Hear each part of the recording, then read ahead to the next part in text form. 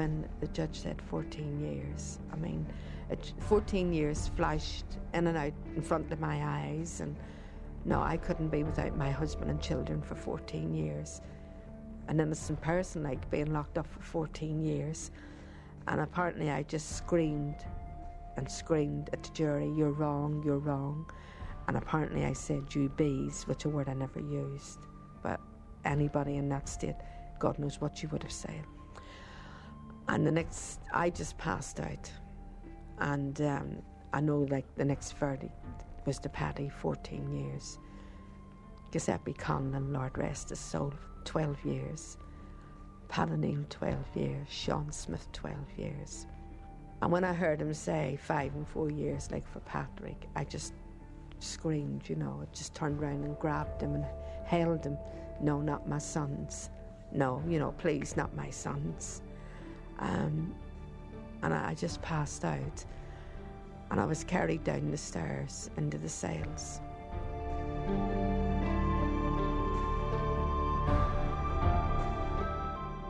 You know, Paddy then told me afterwards, over the years, that they could still hear me screaming for my children and him when they were taking me out the doors into the van. I could hear myself screaming, you know, I wanted the run, you know, let me go, I want my kids, you know. And I was handcuffed like an animal.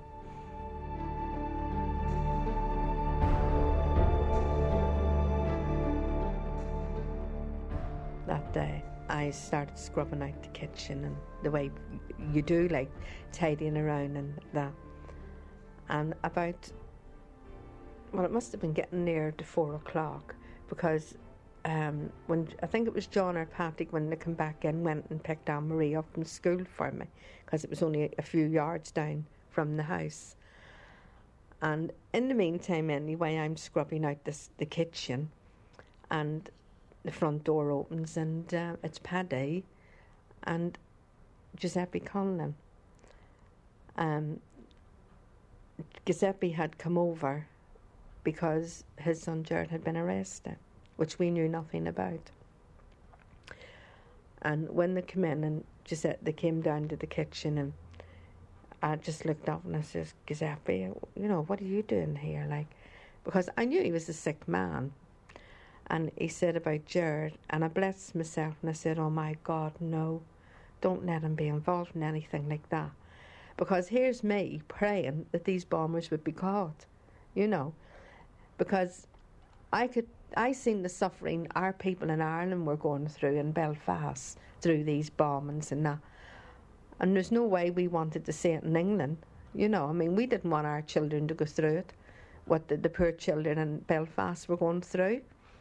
And I've said this from day one, I was praying that them bombers would be caught, you know, and this to be stopped. And he says, he's not involved. And I says, "Well, you know your son as I know mine."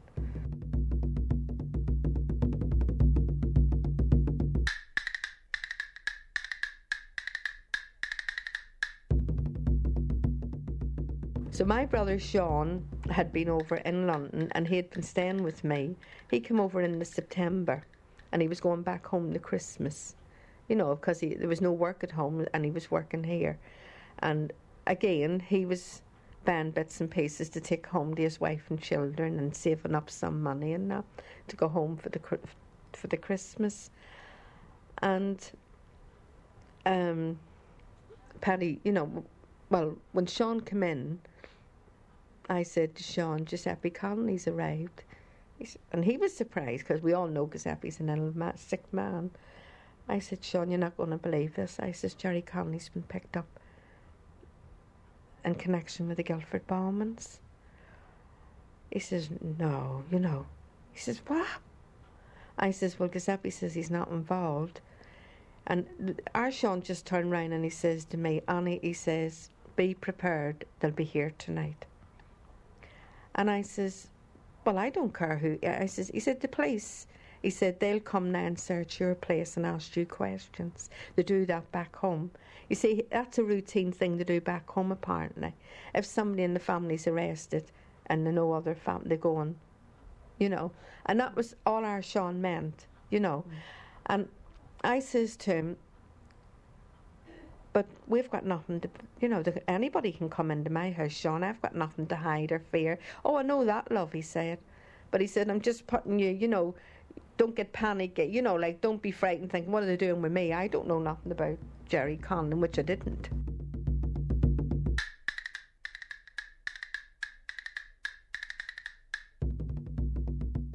I was in the kitchen and the door closed and the kids were in the back sitting room doing what they were doing. And Anne-Marie opened the door when the door knocked, and Anne-Marie opened the door. And when she opened the door, they just knocked the door flying back. And the child, and these Alsatian dogs. So they come charging down towards the kitchen, you know. And all I could see was faces. I thought it was the men back, but from the pub. And I was ready to say to them, what, has the pub got no beer? Because I'd never seen them go out and come back as quick to a pub, you know. And I says, who are you? I mean, it could have been the ARA or anybody, you know what I mean?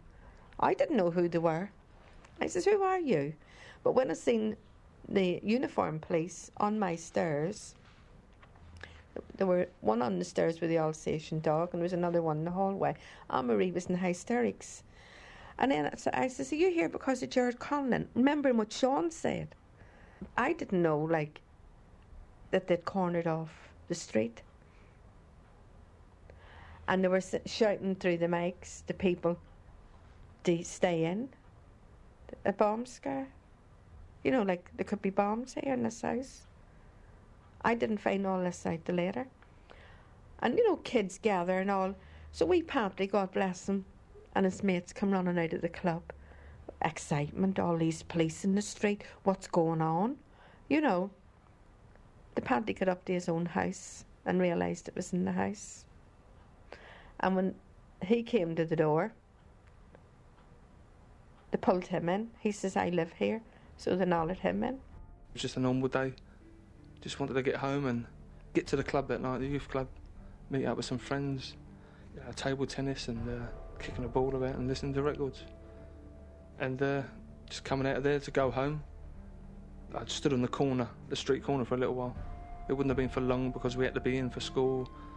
You know, I mean, a lot of the other kids in the area could stay out a lot longer than us. Same sort of age as us, but my mum was strict about us being in and washed and ready for school the next day. And I just remember seeing a lot of police, a lot of cars, unmarked cars, and a police van, which indicated that it was, you know, a convoy of police. And the last car that passed us on the street corner had me dad and my brother John in the back. And it's strange, it's just as if everything else around me went blur, but I zoomed in on the back window of this car, and I just couldn't work out what was happening there. So I just ran up the road after being told that the cars had actually stopped outside our house. And that's it, that's when it all started. Well, I've actually said in the past that that's when my childhood ceased to exist, right there, on that doorstep, because as soon as the door opened, I was asked who I was, and I said, well, look, I live here, and they said, right, we got another one. And I was pulled into the house, and that was it. No More a Child. That's a good title for a book. No More a Child.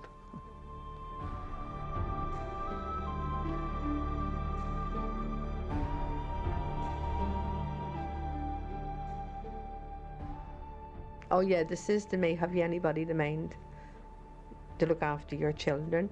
Well, Vince was 16, John was 15, and Patrick was 13, Anne-Marie was 8 then. And I says, what do you mean, anybody to look after my children? I'm not going anywhere. He says, well, we have to take you to the police station to question you. But I said, I can't answer any more questions, what you've already asked me here. What more can I tell you? I've told you. I know more about that little boy next door than what I do about Gerard Conlon. They live over there, we live here.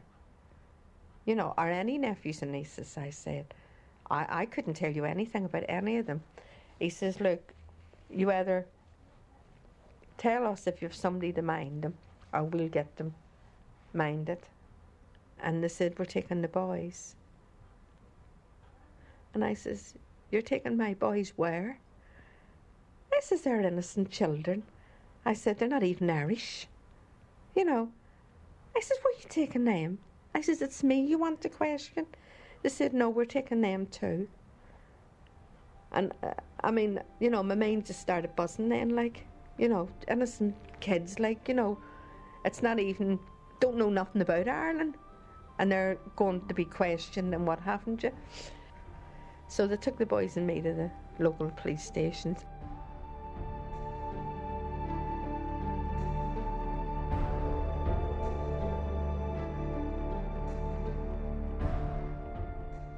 Well, before all this happened to us, and as you know, I was 13, my early thoughts were getting away from school. I mean, at that point in my life, like any kid, I suppose, I didn't like school.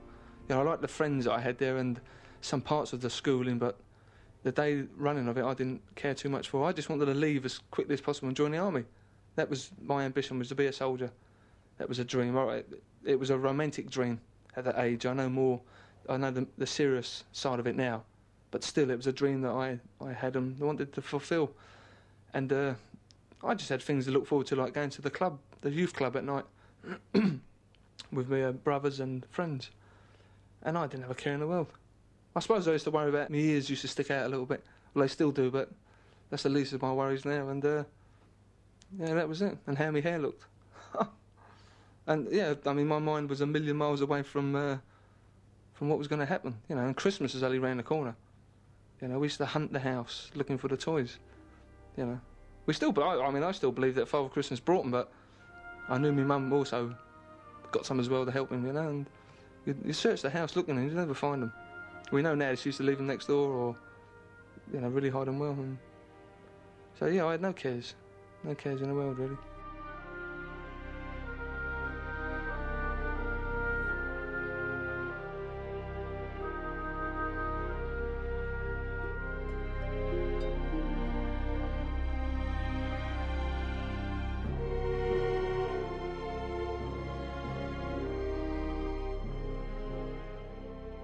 We got into the Guildford police station and I asked for a drink of water, and one of the young policemen was going to get it for me, and now I know was Paul and Robinson, the policeman that interrogated me. He says, you'll get nothing, and he says, in here. And they took us into the room. They said that Gerard Conlon had made a statement that I showed him how to make bombs. And I said, no, that's lies, I said.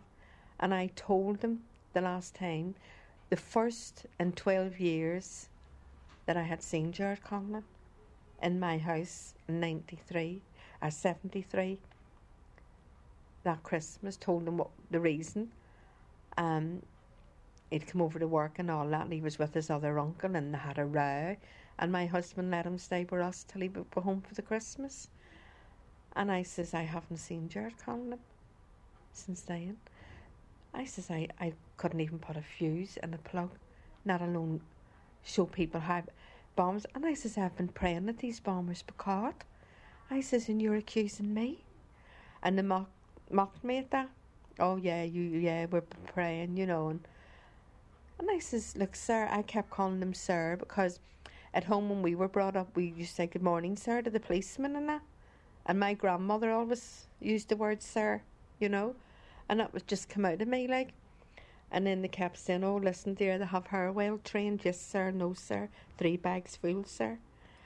And they kept on about this Gerard Conlon making this statement. And I said no. So they brought in Paul Hill. Well, I never knew Paul Hill. I wouldn't have known Paul Hill. Only that October of 74, I went to an Irish dance with friends and that, and Paul Hill was there and Gerard Conlon and that were there. And he spoke to me and said that I asked me did I know his mother, and I went to school with his mother and her sisters. They all lived around Leeson Street, and that was the only words I had with Paul Hill. And I mean, I'd never seen him before. I didn't even know he existed. Or Carl Richardson, or Paddy Armstrong.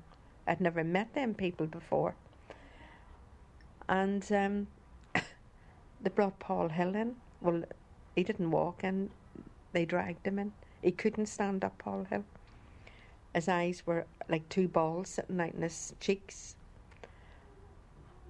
And I recognised him by the sports jacket he had on at the dance. And I said, that's that wee fella Hill. And how do you know him? Again, I explained to him about the dance. And I recognised him by the sports jacket.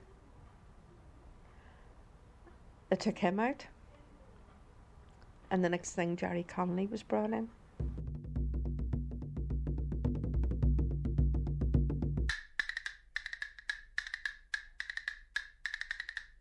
Paul Hill or him have yet to apologise to me. I mean, their apology won't take the suffering away that we've gone through, but they've yet to explain why they picked me when they had so many aunts and their own mothers and sisters. Why did they pick me, an outsider, where Paul Hill's concerned? I'd only met him the once, so why? You know? And I haven't had that answer yet. And nobody has ever questioned on that. Nobody. You know, I mean, people say to me, would you face them? And I said, yes, I would face them. I personally would face them too. And say to them, why did you pick me? You know? I think to the day I die, you know, I want them to answer that question. I want them to answer that question. Why did they pick me? I just want that question answered. I want that answered before I go. And I want them to answer it to me. I mean, if I ever met them on the street, I wouldn't care where I'd be or who I'd be with or who they'd be with. I think I'd have to stop and ask them to answer me that question. Just answer it to me, you know. I mean, I wouldn't be abusive to them. People said I'd kill them if, you know, and I says, no, I wouldn't. I would just, you know, I'm not a violent person, you know. I would just say to them, look, just please answer me. Why did you give my name? You know, why? And to think, you know, that they've come out top of it all, you know, and we're still struggling. And my kids and I have lost so much, you know. I mean, I shouldn't be paying a mortgage today in this place. I had a home that I was going to buy. I was buying it. I keep praying. I pray for them, actually. I pray for them too, in my prayers. You know, people look at me and they'll say, are you crazy? But no, I pray to God that them too will have the courage and the guts to come to me and explain why they done this. I know people say they didn't do this, but they started it. If they hadn't given my name, the police had no reason to come to my house. No reason whatsoever to come to my house.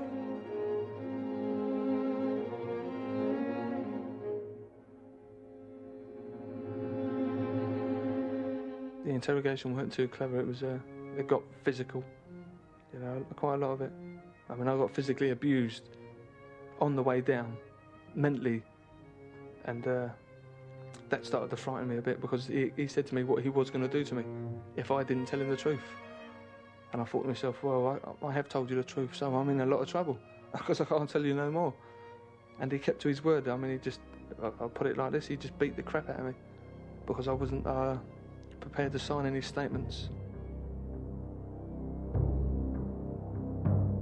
After they took Gerard Conlon out of the room, they took me into another room and sat me down at a table. Again, questions. And they showed me that they had my purse that was made in long cash. And he hit me across the head with the purse. And I mean, there was money in it, you know, coins and things. And then the next thing, they pulled my head back, my hair back. And he says, "Are you going to tell us about these bombings?" And I said, "Sir, I told you I don't know nothing about the bombings. But Gerald Conlon said you showed them how to make bombs. And you went to Guildford to plant the bombs with him." And I said, "Sir, I've never been to Guildford." And they wrote on the board, and they said, "Can you read that?" And again, my eyes were very, but they had IRA, and it was big, you know, and I had to kind of, you know, go up close, like, to see. And I says, "Well, it's IRA," and they said, "Yeah, you know that, don't you, you be?" And I says, "But you've written it on the board, sir." And the next thing, I was dragged out of the chair, and I had a heavy period then, so I had. And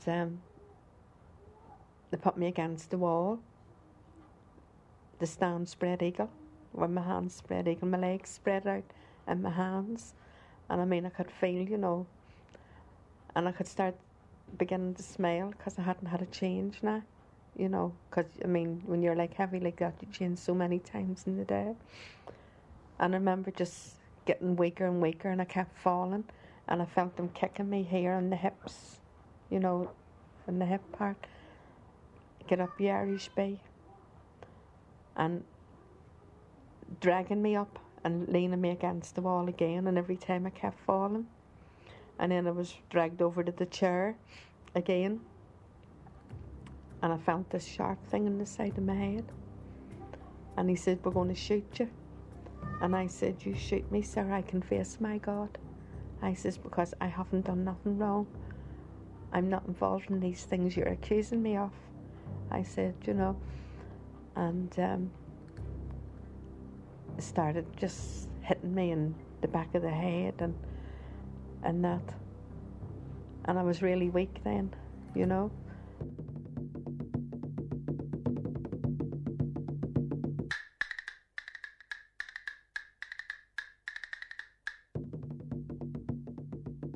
My mother or father hadn't said to me, right, like, you know, we're going to court in so many months' time, and if we get found guilty, the word guilty was never brought into the conversation.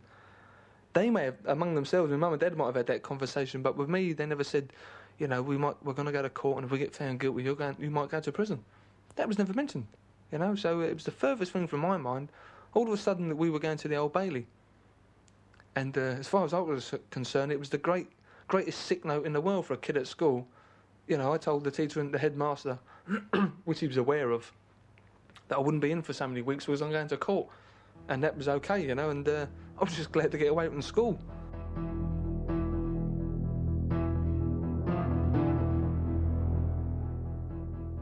All I remember hearing is guilty, guilty, guilty, guilty, and after the first or second guilty, I seen my mum screaming and throwing herself back, and my mum's gone into a bit of a fit, I suppose, you know. She can't believe it. I mean, and I'm stunned by this. I don't know what's, you know, it's all happening so fast now. I don't know what's going on. And then that's it. Everyone starts shuffling towards the stairs to go back down to the cells, and I'm going with them. So that was it. I was brought back downstairs, stuck in a cell with my brother Vince, and I said to him, and I said it in a way as if I'd won £1 million or something. I've been found guilty, you know. Just I was sort of relieved, you know, that I'm with him, you know. And he said, "Yeah." And then it hit me, like, you know. And I said to him, "Well, what happens now?" And he says, "Well, we go to prison." And I thought, Jesus Christ. And I said, "Well, what do we do? What happens when we?" And Finn says, "I don't know," because he'd never been to prison. I said, "Well, what do I tell him? You know, they're going to ask me who I am and what have I done, and I haven't done nothing wrong. What do I tell them?" And he tried to explain to me the charge. He said, "Just tell them that you were found guilty of unlawfully handling nitro-glycerine."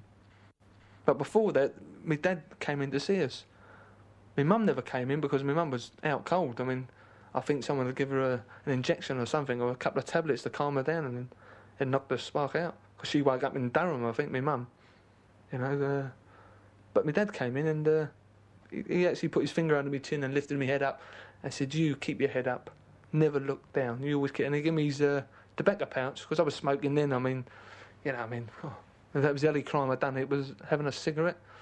So he gave me his tobacco pouch and his watch, which he got when he was about 17 years of age, when he was in the army. And he always said he'd give this to me one day when I was bigger. But I'm sure he didn't think it'd be under these circumstances, like, in a cell in the Old Bailey. And I've still got it to this day. I wouldn't swap the watch, obviously, for this week's lottery numbers.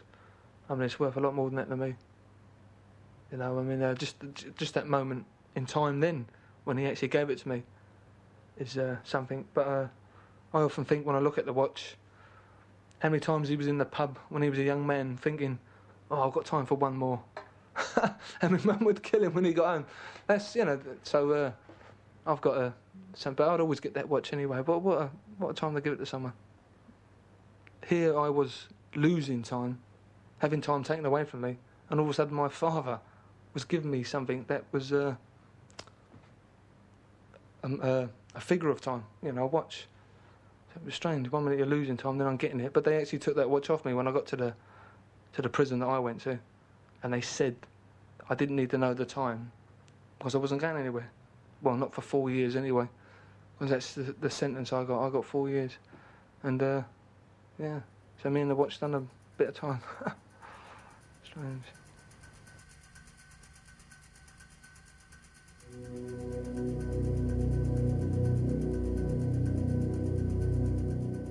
When we got to Durham,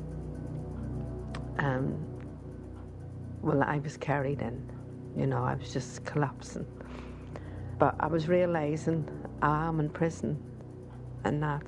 And I just couldn't stop crying and that, you know, I just couldn't. I mean, I just wanted my children, you know. And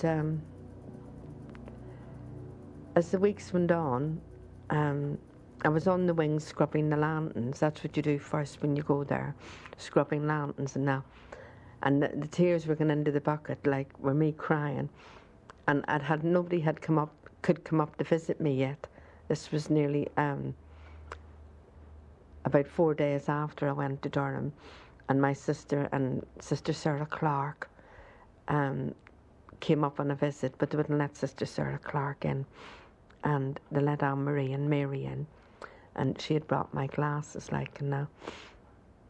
And when Anne-Marie came in, like, I mean, of course she ran straight to go to me, and the two officers that were on put their hand out, I couldn't hold her. And that was heartbreaking. I mean, my child that I never let go, you know. I seen Anne-Marie then, and on the way she kept saying, "Mummy, can I come and see your bedroom? You know, can I stay with you? When are you coming home?" You know, as a child at 9 years of age would ask. And I says, "No, not yet, love, maybe another time, you know." And after the visit, I mean, it was just heartbreaking, you know, to let her go. And on the way out, we could hear her screams all over the courtyard. "I want my mum, I want my mum." And that'll always linger, you know, nobody can ever take that away from me, you know. I mean, I hear that some days here when I'm in the house. I hear her cries as a child. And, I mean, everybody has suffered in these cases, but I don't think any mother has had to put up what I had to put up with, you know. A young girl screaming and that, and not being able to hold your child and that, you know. And it'll always be there, it'll linger with me to the day I die, that incident of Anne-Marie.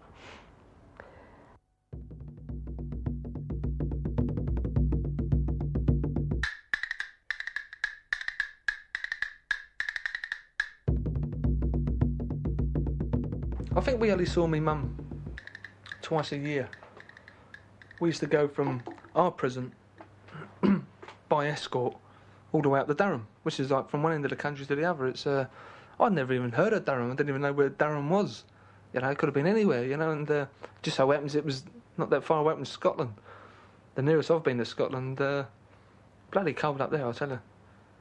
And I got there and we went in our own prison uniform.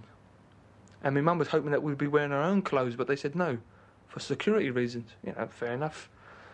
But when we got to Durham, they actually took our prison clothes off us and put them into their prison clothes. But they're all the same, you know. No matter what prison... Well, in them days, I don't know about now, but in them days, whatever prison you went to, it was the same uniform. But obviously, the clothes they gave me were much too big. So when I actually walked in to visit my mum on the first day, I was actually holding my trousers up by the waist. And,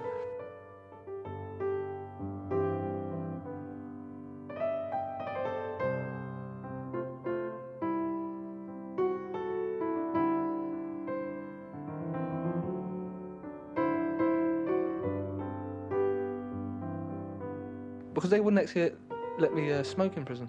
They wouldn't serve me cigarettes. And the reason why, they said, was I was too young. So why put me there if why couldn't they have waited till I was old enough to smoke and then lock me up in prison? But they said I was far too young to smoke. So, but I got cigarettes anyway. I mean, the lads, the other boys used to get them for me, and I'd give them something in return.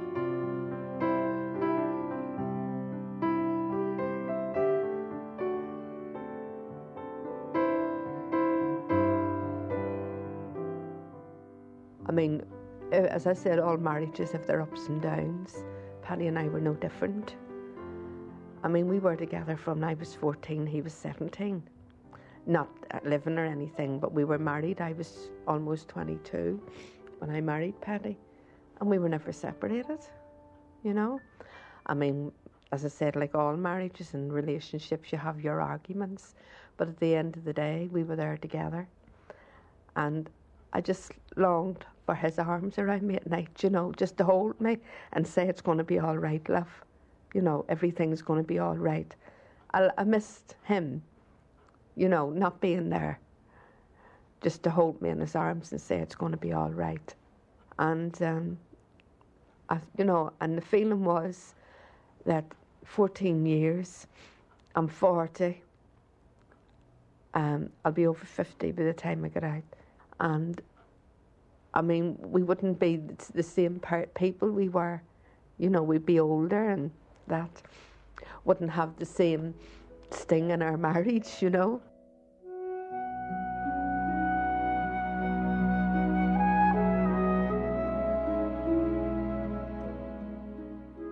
If I had to put my finger on one particular thing with all of this, what I resent the most, I mean, there's just so many. But I mean, if I was put on the spot, and I'm going to be selfish now, it would be my childhood was taken away from me.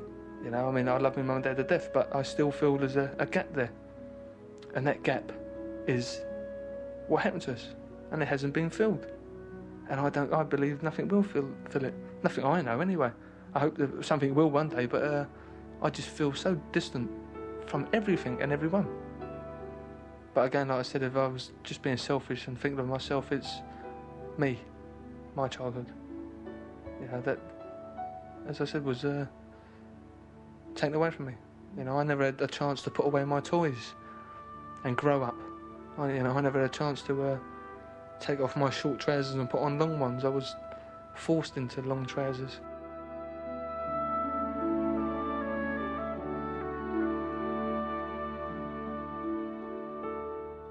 On the day I was released from prison, you get your gear together, your prison property, you know, and they check it. And as I said, I don't know why they do check it, because anyone in their right mind wants to nick anything that belongs to the prison. It's got to be crazy. It shouldn't be released, you know. So they check mine, and obviously it's all there. And they keep you waiting, and you have a bit of breakfast, which I declined to have because I thought I don't want no more of this crap. You know, I'll save myself for a bit of decent stuff. And, yeah, I was waiting for this day. I mean, every man waits for that day, regardless if you're guilty or innocent, you know. You're being released. You know, each individual is being released into their own individual world. You know, I paint the picture for you. It's your typical big brown prison gates, very heavy, and It weren't just me being released that day. There was other prisoners being released, and I was the last to walk out. My uncle Huey, my dad's brother, was waiting for me, and another friend. And there was a police car across the road. First thing I saw was a police car with 2 policemen in it, and I'm sure that was to make sure I got out of the area safely or without leaving. Maybe they thought I was going to plant a bomb as soon as I got outside the gate. I don't know, but that was there, and it started to rain on the way home when we were driving home. I love the rain, always have done, even to this day. And it rained for me that day, and I let the window down. I was in the back of the car, let the window down, and I let the fresh air come in, and it was bringing the rain in, and it was hitting me on the face, and I thought, this is great, really is good.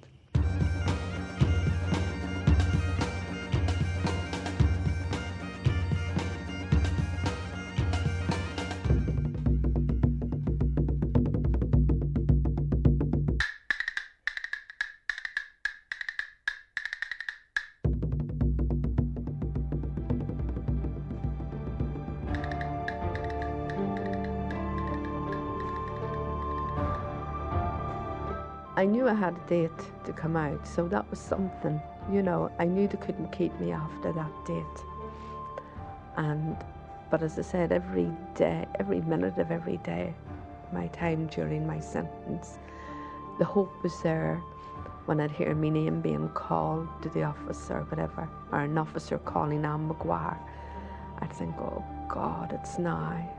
I'm going home, you know. They're going to say, Anne, they've made a mistake, you're going home. And I think that's what brought me through my sentence, living in that hope. And again, knowing how innocent we all were, you know. And, you know, I just couldn't believe when those gates were opened that I was actually free. And inside, I said, right, Anne, this is your day for you to show the world. This is Anne Maguire. Now, hear and see me and judge me for yourselves. And that was what was there all through my prison sentence. My day would come. And my day had come.